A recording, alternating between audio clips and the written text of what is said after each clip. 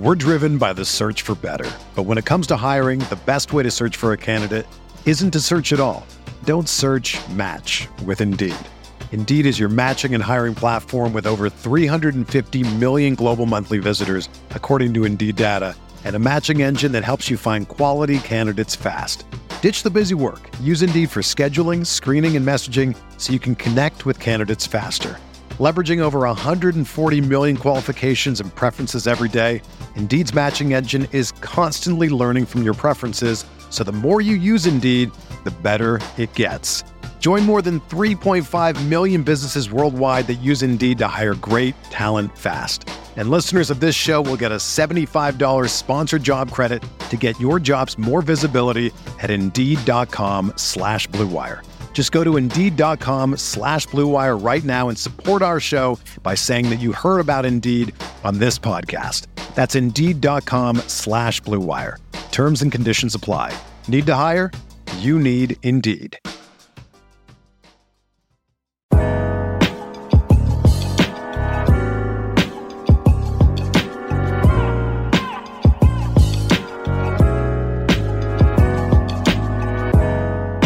Hello and welcome to another edition of the Knicks Film School pregame show. My name is Andrew Claudio, aka GMAC, and it's time to preview the Knicks' Saturday night matchup against the New Orleans Pelicans, the second night in a row that the Knicks will be somebody else's home opener, and this time it's on the second night of a back-to-back in the Big Easy. Joining me in just a second is going to be Mason Ginsberg, who's been on the show before a couple times, actually.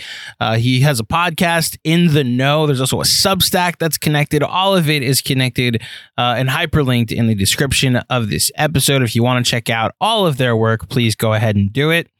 Some Knicks Pelicans connections. The first very obvious one, the team that employed Julius Randle before the New York Knicks was the New Orleans Pelicans. He spent one season with the Pelicans before the Knicks got him in the offseason of 2019. Had a pretty good season that year, too. I don't think any Pelicans fan. In fact, I've asked Mason before, did he see this version of Randle existing? We do talk about Randle a little bit in this pod in just a second, but Randle's the obvious one. There's a Duke connection with Zion Williamson and RJ Barrett, and how many times RJ has been thrown in Pelicans trades so that way the Pelicans can pair RJ with Zion and vice versa. Zion to the Knicks because he wanted to be here in the first place. That's the other big one, or the next big connection between the Knicks and the Pelicans. In 2019, that's 18-19 season, the Knicks had the worst record in the NBA. We're supposed to have the best lottery odds, but that was the first year of the flattened lottery odds, and the Knicks, while having the worst record, ended up with the third pick, and the Knicks took RJ Barrett. The team that got the number one pick was Zion Williamson, and a disappointed Zion Williamson on national television had to watch as instead of going to New York, he was headed down to New Orleans. Now, he said all the right things about how much he loves the city and wants to bring a title there and how much he loves living down south and whatnot. Skeptics are allowed to be skeptical if they'd like to. Some other big connections. Josh Hart was a member of the Pelicans, I think, for a year. He got traded to the Pelicans at a deadline and then traded from the Pelicans at the following deadline. People in New Orleans love Josh Hart because he does Josh Hart things, and they love the version of him that they saw when he was there. We've very quickly became big fans of Josh Hart in the little time that he's here because he does Josh Hart things. Mitchell Robinson is from New Orleans, so as a second son, kind of like when the Knicks play the Raptors and they get excited about RJ, people in New Orleans apparently get excited about Mitchell Robinson, so there's that. There's enough connections that you could have fun with it. Hopefully the Knicks have some fun with this game. Let's get to my conversation with Mason Ginsberg of the In the Know podcast. Enjoy! Mason, welcome back to the Knicks Film School pregame show. Thanks, man. Great to be here. Appreciate you having me. So I have so many questions about the Pelicans that I hope... Me too. Well, that might be actually where we could start in the curiosity about the Pelicans and their future and this roster. They probably have the most variance when I was doing my preseason predictions for like our Patreon and just our staff picks of where I could put them. I'm sure you can relate to the not confusion, but the uncertainty of the Pelicans. Can you speak to the uncertainty that, as a person who covers this team, that you might be feeling? Yeah, this team goes to Zion goes. I mean, I think last season taught us that. Zion was healthy for the first 2.5 months of the season. The Pelicans went into 2023 tied for the lead in the Western Conference. They were very good. And BI missed some of those games too. So it was really the Zion show with CJ and the rest of the supporting cast. And they were a good team. And then Zion gets hurt. Wheels kind of fall off the bus. Ingram is great, but he's not the guy Zion is. Can't be that really. Can't be the single driving force behind a sustained success the way we hope to see.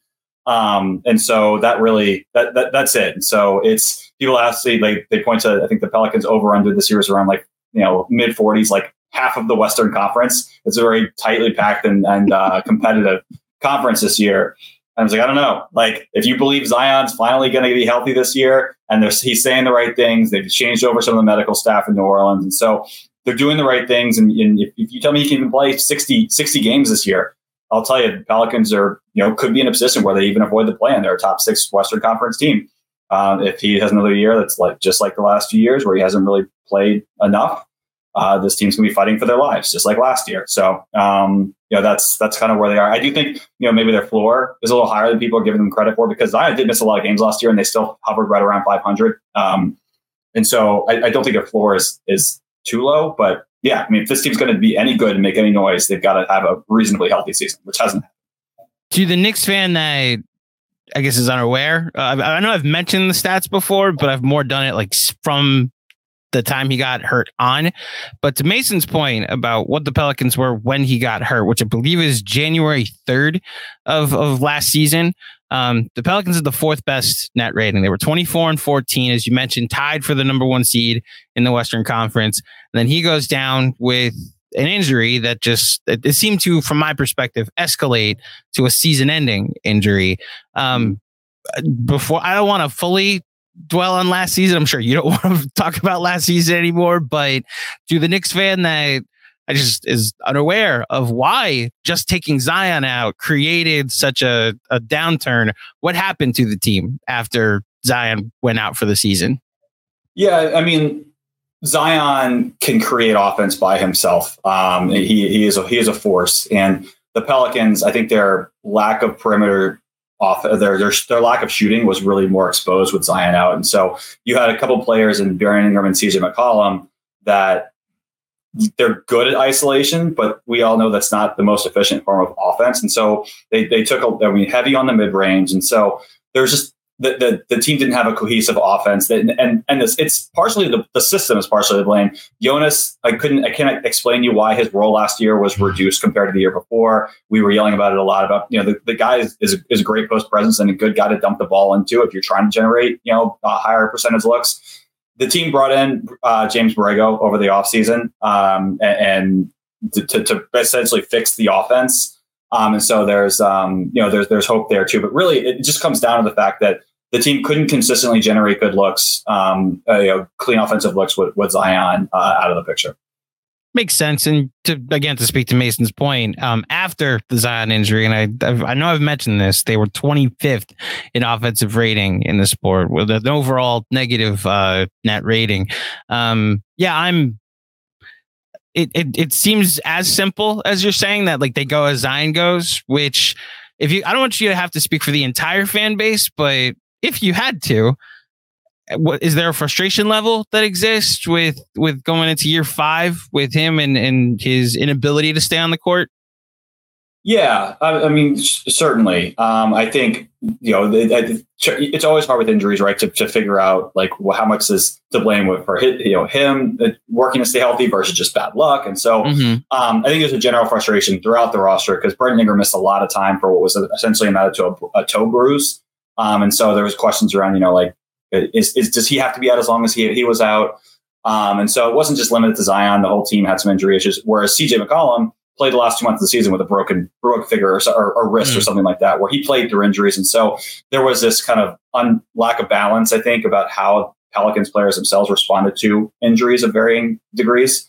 And so I think, that I don't want to just pinpoint Zion. Because the whole team did have some struggles. And even this year, they've got the main guys are healthy, but the supporting cast is pretty beat up. I mean, Larry Nance just got back from an injury, played in the opening game, but he didn't play in the preseason.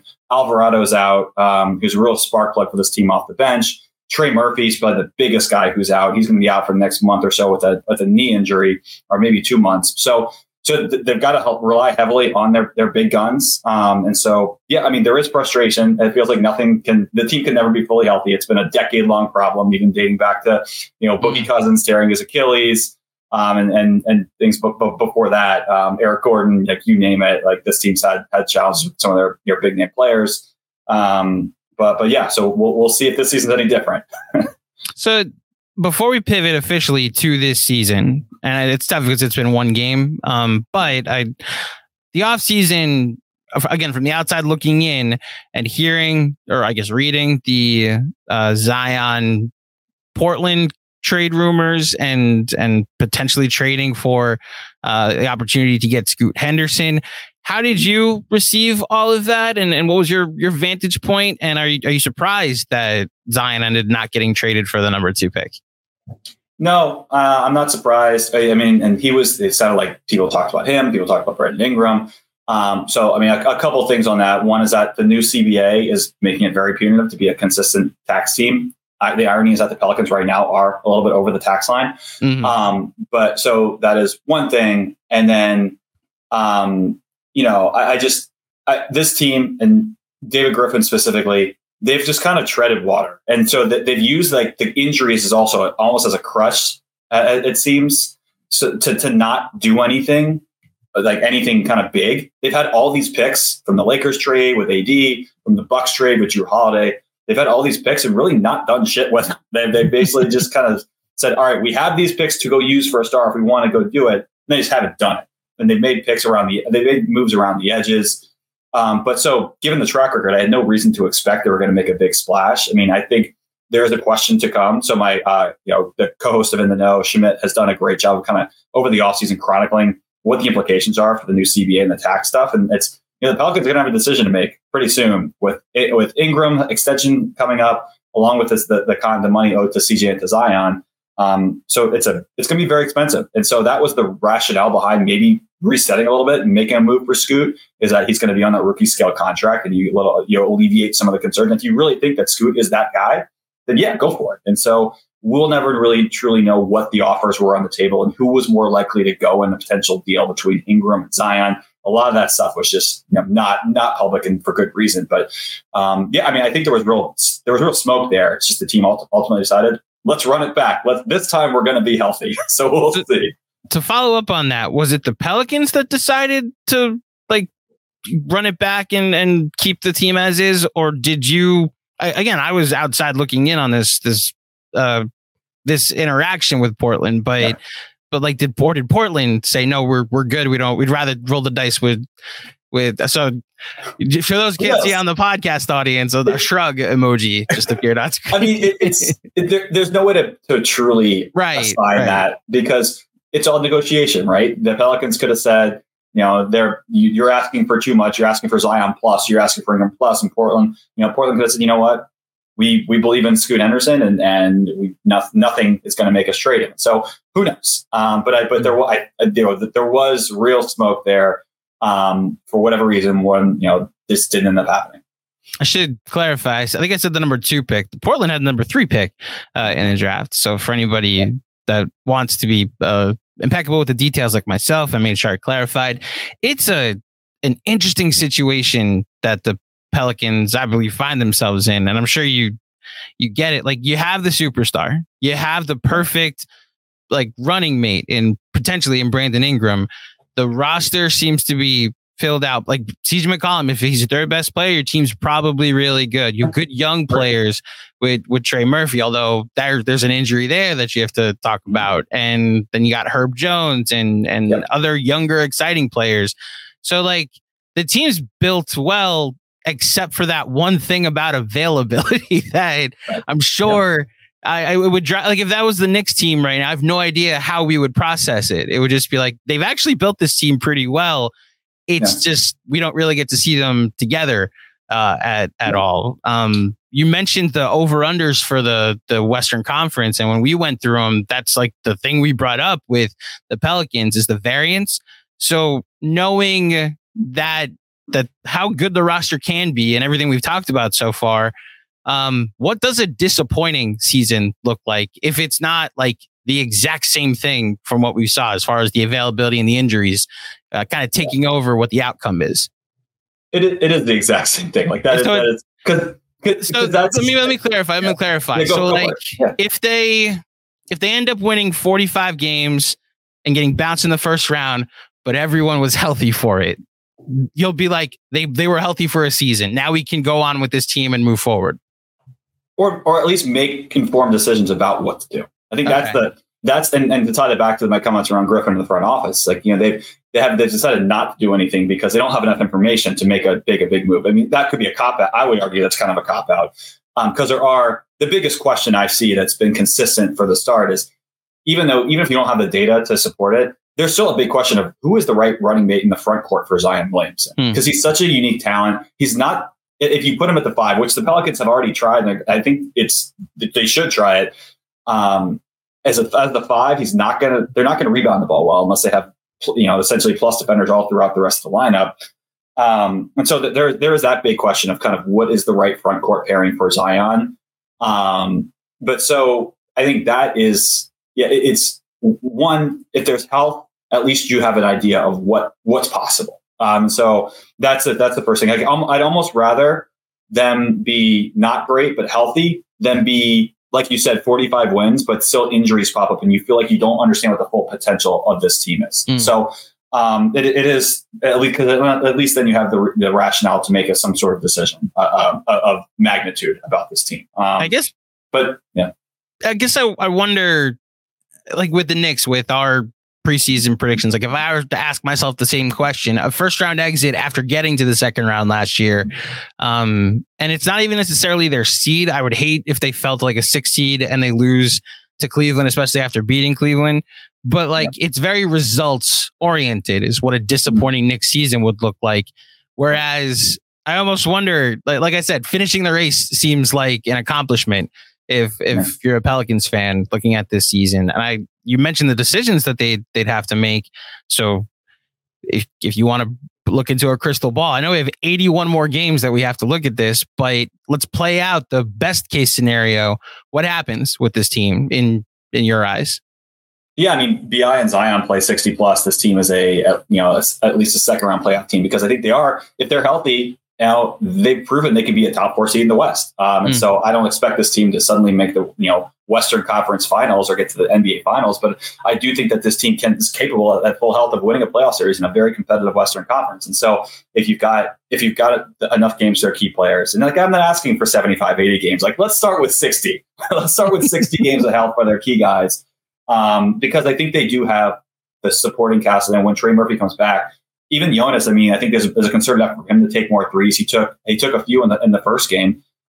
He went 2 of 4 from 3-point range, and he's capable of hitting that shot. And so I do think at full strength they've got enough shooting. I'm not sold on the first round pick of Jordan Hawkins yet, but the guy he's a good movement shooter, and so they've got enough there again at full strength to really be dangerous. And so that's I think that is the better case scenario is probably, you win a playoff series and you're competitive, at least, fighting for a spot in the Western Conference Final, because the team has the talent to do it. Did you do preseason predictions for your pod? For the whole conference for the whole conference. I'm basically about to ask you what your 1 through 6 is. Yeah. So my 1 through 6, I don't know if we did the full rankings, but I mean, I feel like it's tough. I mean, because I had Memphis up there until the Steven Adams injury, I think is bigger than maybe a lot of people give him credit for. But I mean, like it is, I'd be shocked if Denver and Phoenix aren't 1 and 2. And from there, it seriously comes down to health. Because I think I'm lower on the Kings because they were the pinnacle of health last season. No one missed more than a few games of the year. And so I don't see that happening again for them. But I really, beyond the top 2, I think it does come down to whose stars are healthy. And so I think there's a little bit more wiggle room for the Nuggets. I mean, you saw even 2 years ago with Jamal Murray out for a lot of the season, they still won 48 games. I mean, so like Jokic is that guy. And they have enough around him, I think, to withstand just with the continuity aspect. And then Phoenix obviously has got a bunch of stars. And so they probably should have enough to stay afloat. But yeah, I don't really know beyond that. I mean, there's just so much uncertainty. And so there's so much talent essentially in the conference whereas I think in the East, it's the top 5 feel like the same as last year, even with all this shit going down in Philly. And so I think it's a little bit more clear in that conference. Interesting. So it's only been one game for the Pelicans this season, a good win on the road in Memphis. If I had to ask you for a 1-game overreaction to that win, what would it be? Oh, man. The overreaction, I look at kind of that the offense is finally kind of figuring it out. After last year, there wasn't a lot of clarity there because the Pelicans did have Zion had a very quiet first half, and he kind of blew up in the second half. I think that's the good thing is that you're seeing good high volume 3-point shooting from a lot of their guys. Matt Ryan, who's signed a few days for the season, chucked up 6 threes for the Pelicans, went 3 of 6, so had the highest plus minus on the team, was plus 20 against them, which is absolutely insane. It shows how much the team needs shooting and what that means to the team. On the flip side, they turned the ball over 21 times. That's not good. And that is a problem that was happening in the preseason as well. So I am a little nervous about ball control, but look, Zion's back. They didn't play with him much last year. They're still trying to figure things out. But I guess that's kind of what I look at, the pros and cons of the team offensively. I don't want to read too much in the defense because honestly, beyond Desmond Bane, like the Grizzlies don't have a lot of healthy guys who scare me offensively. And so I'm gonna wait until I play the Knicks until I make a true read on the defense. Which is a wild thing to say about a Thibodeau team, right? That like, their offense was so good last year. I want to see how we fare against them. We're driven by the search for better. But when it comes to hiring, the best way to search for a candidate isn't to search at all. Don't search, match with Indeed. Indeed is your matching and hiring platform with over 350 million global monthly visitors, according to Indeed data, and a matching engine that helps you find quality candidates fast. Ditch the busy work. Use Indeed for scheduling, screening, and messaging so you can connect with candidates faster. Leveraging over 140 million qualifications and preferences every day, Indeed's matching engine is constantly learning from your preferences, so the more you use Indeed, the better it gets.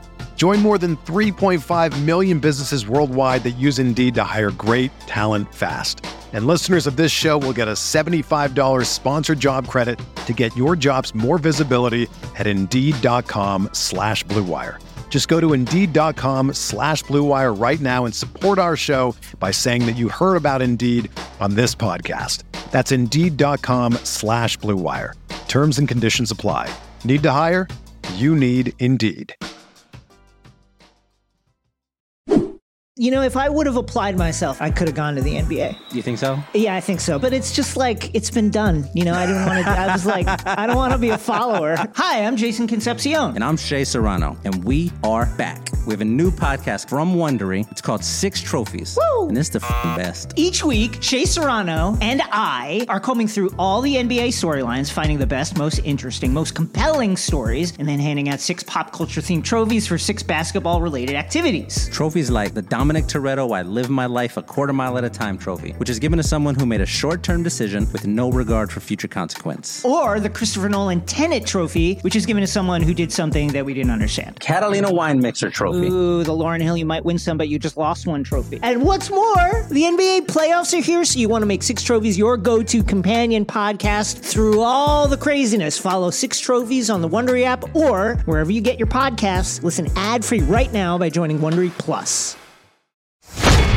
So there's this thing I've been doing with guests so far on the pregame pod, and it's a very specific question that like only the opposing team's person could answer. You know, like I asked like 5 greatest Celtics or 3 greatest Hawks, 3 biggest Hawks rivals.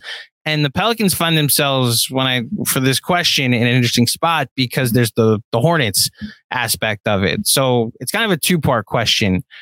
Do Pelicans fans factor in the Hornets portion of their franchise as like it's a New Orleans thing as far as greatest players are concerned. And then as a result, if you could give us let's go with the Mount Rushmore, the 4 greatest Pelicans are, who would you say and who universally would be like the 4 names that get thrown out there? I understand like it's a younger franchise. Yeah. I think so. Longevity with the team has to factor in here. And so, but yes, the first question, the New Orleans, the Hornets part of the franchise, it's when the team moved to New Orleans in 2002. I mean, that's I think the bigger question would be like Pete Maravich, like, do we go back to the New Orleans? Do we go to the Jazz? Like, yeah. I don't know if that would count, but let's just take 2002 onward. I mean, I think, because like you think about a guy like Jamal Mashburn, who I love, but he only played for New Orleans for like a year. And so like, you can't really put someone like him on there, but Baron Davis is probably the first guy who goes on there. Okay. I think, Chris Paul has to be. And so that there's just that's non-negotiable. I think AD has to be on there, even though Pelicans, the way he went out, I think that's probably, I'm still salty about it. I think Pelicans fans are certainly salty about it, but like, I can imagine the years he put in and what he contributed to the franchise, I think he has to be. And then Drew Holiday, I think, has to be on there too. And so I think, so obviously what's missing is anything recent, right? I just don't, the team hasn't had sustained success enough for me to put any of the current guys on there. The closest is probably Brandon Ingram because he's played more games simply than Zion, but he's not at the point where I think I'm supplanting any of those other 4 names on there yet. Baron Davis is the next one to go, certainly. Because I think CP3 and Drew Holiday are beloved by the city. The Phoenix Suns playoff series aside, which got a little testy. And then AD, again, there's bitterness there, but he played for the team for a long time. He set a bunch of records. Like the team, like you said, the team doesn't have a huge kind of runway to work with, 20 years or so. So let's see the next couple of years how they play out. If we can supplant BD, or for the bitter Pelicans fan, Anthony Davis, with 1 or 2 of the names in the current regime. Yeah, we did a Patreon pod this summer of trying to decide every franchise's GOAT. And Chris Paul has a case for 2 different franchises between the Clippers and then the Hornets Pelicans, the New Orleans version Clippers, of it. Honestly. Which is. You got to go back to, I forget who it is. There's a guy that won an MVP, Bob McAdoo, won an MVP and then won a couple scoring titles at the beginning of his career. And that's it. Like that's the comp if you want to give someone a chance to compete with CP3. If Kawhi or Paul George were to sign an extension and then actually win a thing, then potentially they could enter that conversation. Okay. That's where I figured the Mount Rushmore would go. The only follow-up I have is about Anthony Davis. Like, would Pelicans fans prefer to see him leave the Mount Rushmore conversation because of how salty they are? Like, say Zion gets the Pelicans to the second round, and it's like, we're putting him in the Mount Rushmore. Would there be a world where AD, like, we just remove him because of how he left and how that last season went specifically? Well, I think it's pretty binary, where if you have AD on there, he's on there for you because he was that good, and you're not that upset about how he left, or he's, like he's definitely not on there because of how he left. And so, in those cases, you probably have, the Baron Davis is probably the one that's getting axed off of that group. Gotcha. Yeah. But so there's probably 2 very opinionated groups of people there. I'm sure. I don't think the Knicks have anybody like that. Like, I get it. The franchise hasn't won a ton in the last couple decades, but like Melo, I think can be polarizing. Carmelo Anthony has his, like, I have a Melo jersey behind me. I'm obviously a fan, but there's no, like, the way he left. There's no way he turned on the fan base or rubbed Knicks fans the wrong way. It's just like, you didn't win enough. Like, that's the conversation around Melo. There's no ill will. Like, he was at opening night, got a standing ovation from the Garden crowd. it comes with the territory of not winning a ton, that when you have a guy that wins a little, he gets mentioned in the Mount Rushmore conversations, you know? Yeah, and I feel like when it comes to New York specifically, as we talked about, I'm a Yankees fan because my dad's from New York, and with that, it's with the Mount Rushmore conversation. It's a little bit different because with New York, sometimes you can't the media is too much for you. It's you get kind of overwhelmed by that, and so a lot of times you have guys who maybe you got a big contract and you fulfill that contract, but that's not a guy you're talking about for the Mount Rushmore conversation. So when you're talking about the best of the best, yeah, I can imagine that with when it comes to the Knicks, there's not a lot of like jump balls or question marks. And it's like the Knicks really fall under the Mets category because of like they haven't won a ton. Yeah. So like where Tom Seaver won one World Series, won a bunch of Cy Youngs, and like that's easy for a GOAT conversation. And then you throw like DeGrom and David Wright in there, like Piazza gets in there for one playoff appearance or two playoff appearances in 8 years. So I'm sorry. See, Mason, you did it. So our audience has been upset with me that I keep talking baseball on this Knicks podcast. And I made a vow, like, okay, I'll stop talking baseball. This is now the second straight pregame pod where baseball came up and I couldn't help myself. I promise. It's my fault. It's Mason's fault. It's the Yankee fans' fault. Okay. We'll blame him. Last question before I let you go. I like to get the outsider's perspective on what the Knicks are doing and there are certain Knicks fans that think the sky is falling. We've built this thing incorrectly. And then I'll usually talk to somebody like, oh, well, they're actually pretty impressed at how the Knicks are going. So not to lead you too much into your thoughts, but what's your thoughts on what the Knicks have done over the last couple of years? Yeah, I mean, I always question the Randall contract because I think it was built off of like one really good year, and I just wasn't sold that he like the same questions that maybe the people have about Brandon Ingram. Like, is he a guy that's going to contribute truly to winning and enough of a way to give him that kind of deal? But that's really, I think, where any harsh criticisms end. I mean, I think that they've done a good job, kind of especially finding talent around the edges. The Brunson contract clearly looks fantastic. I think Quickly's been phenomenal for them. I love Josh Hart. I mean, that's a guy who, if you could put like a role player on a Mount Rushmore, like and he didn't play for New Orleans for long enough, but the fan base just loved him. Yeah. And so like that, it's impossible not to love a guy who works that hard. And so I think the big questions, and we probably had this similar conversation last year when we talked is how do they get to the next level? Especially in the East where, man, the team they lost to on opening night I think they might be my pick for the title. And again, not to bring it back to baseball, but I'm not Boston is just, I'm not, same. Yeah. It pains as me a Jets fan, I get it. Believe me. Yeah. It pains me to say Boston would be the title pick, but I think what they were able to do, again, it relies on Porzingis staying healthy, but I mean, the way they were able to add Holiday after the Bucks jettisoned him for Dame, like that team is really good. And there's no shame in losing to a team like that. And so again, one game assessment, but I do feel like the team's got solid depth through, 8 or 9. And as a New Orleans guy, I'm a big Mitchell Robinson fan if he can stay healthy. But yeah, I mean, like, what is the move? And I'd be a question for you. It's kind of like, what is the move to take this team to the next level? And it's not to say you're going to be better than the Bucks and Celtics, but how do you cement yourself as like with all the drama going on in Philly? I feel like the third best team in the West is for the taking. No disrespect to Cleveland, because I think Cleveland's going to win 50 games this year, and they're kind of my pick for the 3 seed right now. But that's an attainable goal. I think if the Knicks might be one move away from getting to third in the West, third in the East, and so. I'm curious what your thoughts are on it. How does that happen? So the pipe dream, which I have no idea how realistic that pipe dream becomes next summer, is Embiid asks out, and he's a CAA client, which that's just the preface for every single Knicks target is CAA client, OG Anunoby, Paul George, you name it, Donovan Mitchell.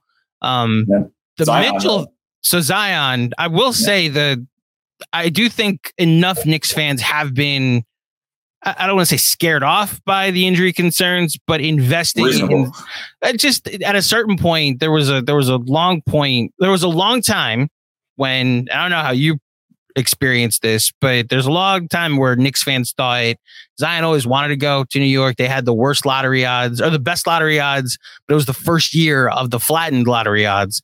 And the Knicks had the worst record, and he wanted to go to New York, and then lottery night happens and the Knicks had the 3 pick.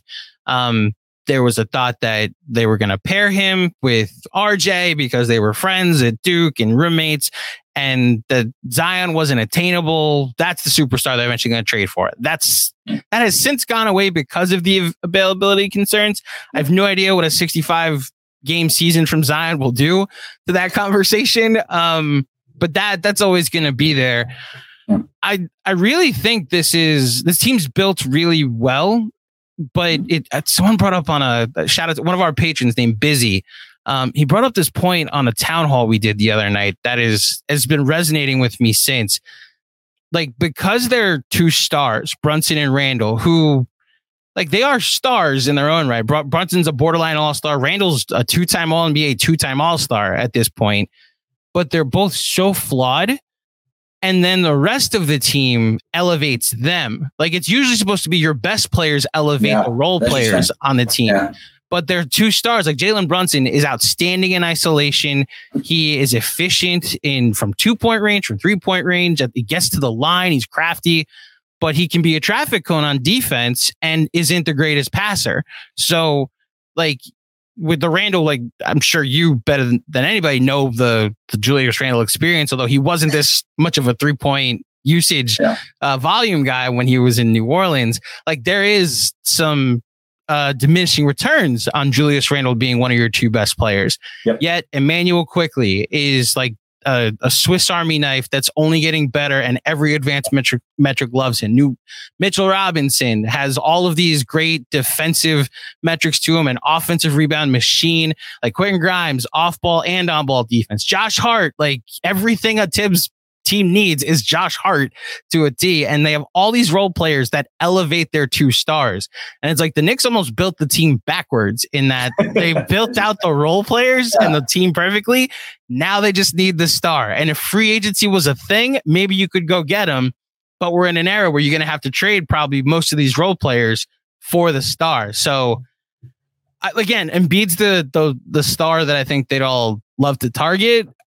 I'm curious if the Paul George thing becomes a thing, if the Clippers crash and burn again. I think Ballmer's going to want to have stars when he opens that building, so who knows? And I do think the Donovan Mitchell conversation is going to happen again. I have no idea how real it's going to be. My thought is that he ends up in like Brooklyn or Miami potentially. But yeah, that's the state of the Knicks as far as I'm concerned, that they have a ceiling because of their 2 best players, but their floor is also really high because of how well this roster is built. Yeah, I hear a lot of similarities with New Orleans too, and not about kind of how the role players prop up the stars, but it's kind of like you have your best players have really good at certain things, but they're not versatile. I think, and that's similar situation with New Orleans, where you've got like a guy who can rebound but really not defend, or a guy who defends but not rebound and can't shoot. And so like there's a lot of that going on. I think the Donovan Mitchell thing is really interesting because I don't think he's long for Cleveland. Obviously, he didn't want to go there in the first place, but he is the kind of, I mean, I think with the emergence of Darius Garland, like continuing, like, is that feels like a guy that they could potentially move at some point for the same reasons. But like, that's just, is it like shuffling deck chairs to a degree? Like you wouldn't put him with Brunson, right? Like I feel like he's probably better than Brunson, but like not like massively better than Brunson, right? So interesting name. So it depends what they have to trade for Brunson. Because here's the scenario that shout out to our capologist, but one of our co-hosts, Jeremy, who brought this up, that if you can leverage the fact that Mitchell wants to leave anyway, like you may have to go all in, who knows? But if you don't have to give up too much for Mitchell, and then you can pivot and go get Karl Anthony Towns, another distressed asset, and you put Randall in that conversation, you know, like like who knows? Like that's the pivot, is like, can you get both Brunson and Mitchell could work if you're just like saying we're going to go all in on offense and just create like a juggernaut on offense. I think Tibbs would lose his mind, but that's why last season was so revealing in that, like, the Knicks had the 18th best defense You know, like a Tom Thibodeau team was bottom 12 in defense, but they were top 3 in offense. So you almost wonder if that's the flexibility that they are able to be okay with not being like a bottom 5 offense anymore, but like then a top 10 defense.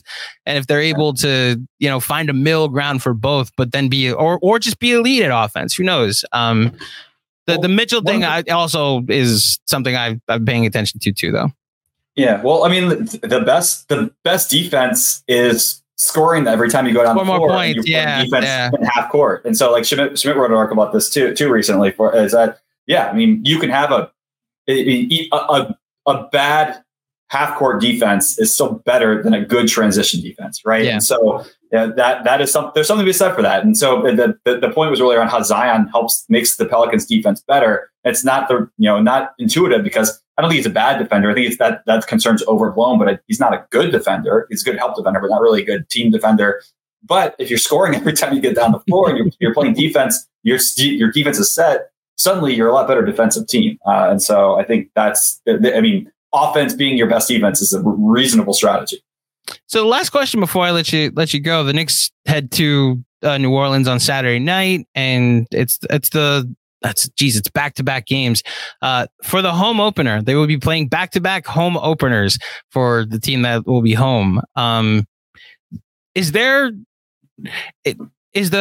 Pelicans fan base misunderstood? Because to the NBA Twitter, the outside world, it can be said, or it has been said, I think, that like there's no home court advantage. It's not a basketball city.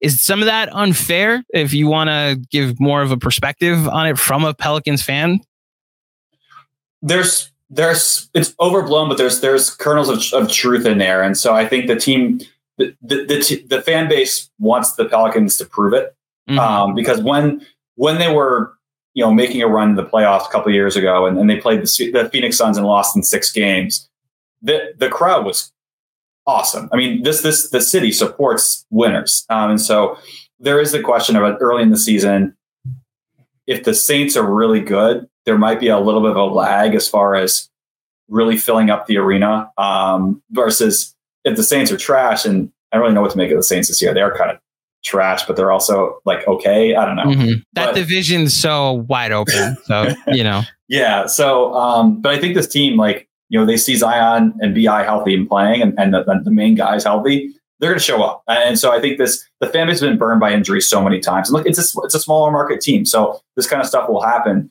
But I think the team, that they see the best players playing, it's an exciting offensive firepower team when all the guys are healthy. And so I do think that the fans will show up and be loud and be awesome. But if the injuries come and the team starts losing again, the fan base is going to get frustrated. I mean, my father's a season ticket holder and voices the same concerns to me, about this team, that if they can't stay healthy, why am I spending all my hard-earned money on them if we're not going to see the best product on the floor every night? And so I get it. But again, to conclude, the team supports winning basketball, or the city supports winning basketball. I have no concerns over the arena not being packed, as long as they're showing the fan base that people should show up. Well, I wish the Pelicans luck, because they are an interesting team to watch. They're a good league pass team to check in on. So I wish you the best in every game except Saturday night. Mason, thank you so much for joining me for this pregame show. Before you get out of here, tell the fine folks at home where they can find all your stuff. Yeah. So I'm relegated to most of this podcasting these days, but Schmidt and I do the In the Know podcast. So mostly Pelicans talk. And so I will say he does a great job. He has a Substack that's really focused on Pelicans and NBA at large. It's free to subscribe. So if you're interested in the Pelicans, even tangentially, and it's really good insight. And so again, free to sign up for that. But yeah, I'm mostly just doing the podcast with him at this point. Thank you, Mason, for joining me. Yeah, you got it. Thanks for having me. Once again, a big thank you to Mason for coming on today's show. You know what to do, guys. The KFS bump. Let's head over to the iTunes or Spotify feed. Leave a review, 5 stars. Say we loved you, Mason, on the KFS podcast. You were outstanding. I believe they have a YouTube channel too. Head over to the YouTube channel and say we loved you on KFS. We want the KFS community to take care of the people that make time for us. I would greatly appreciate it. And I appreciate Mason for making time for me. That will do it for me. If you dig the show, head over to our iTunes and Spotify feed. Leave a 5-star rating and a review. I will be back on Monday to talk about the back-to-back matchup that the Knicks have, the home and home against the Cleveland Cavaliers.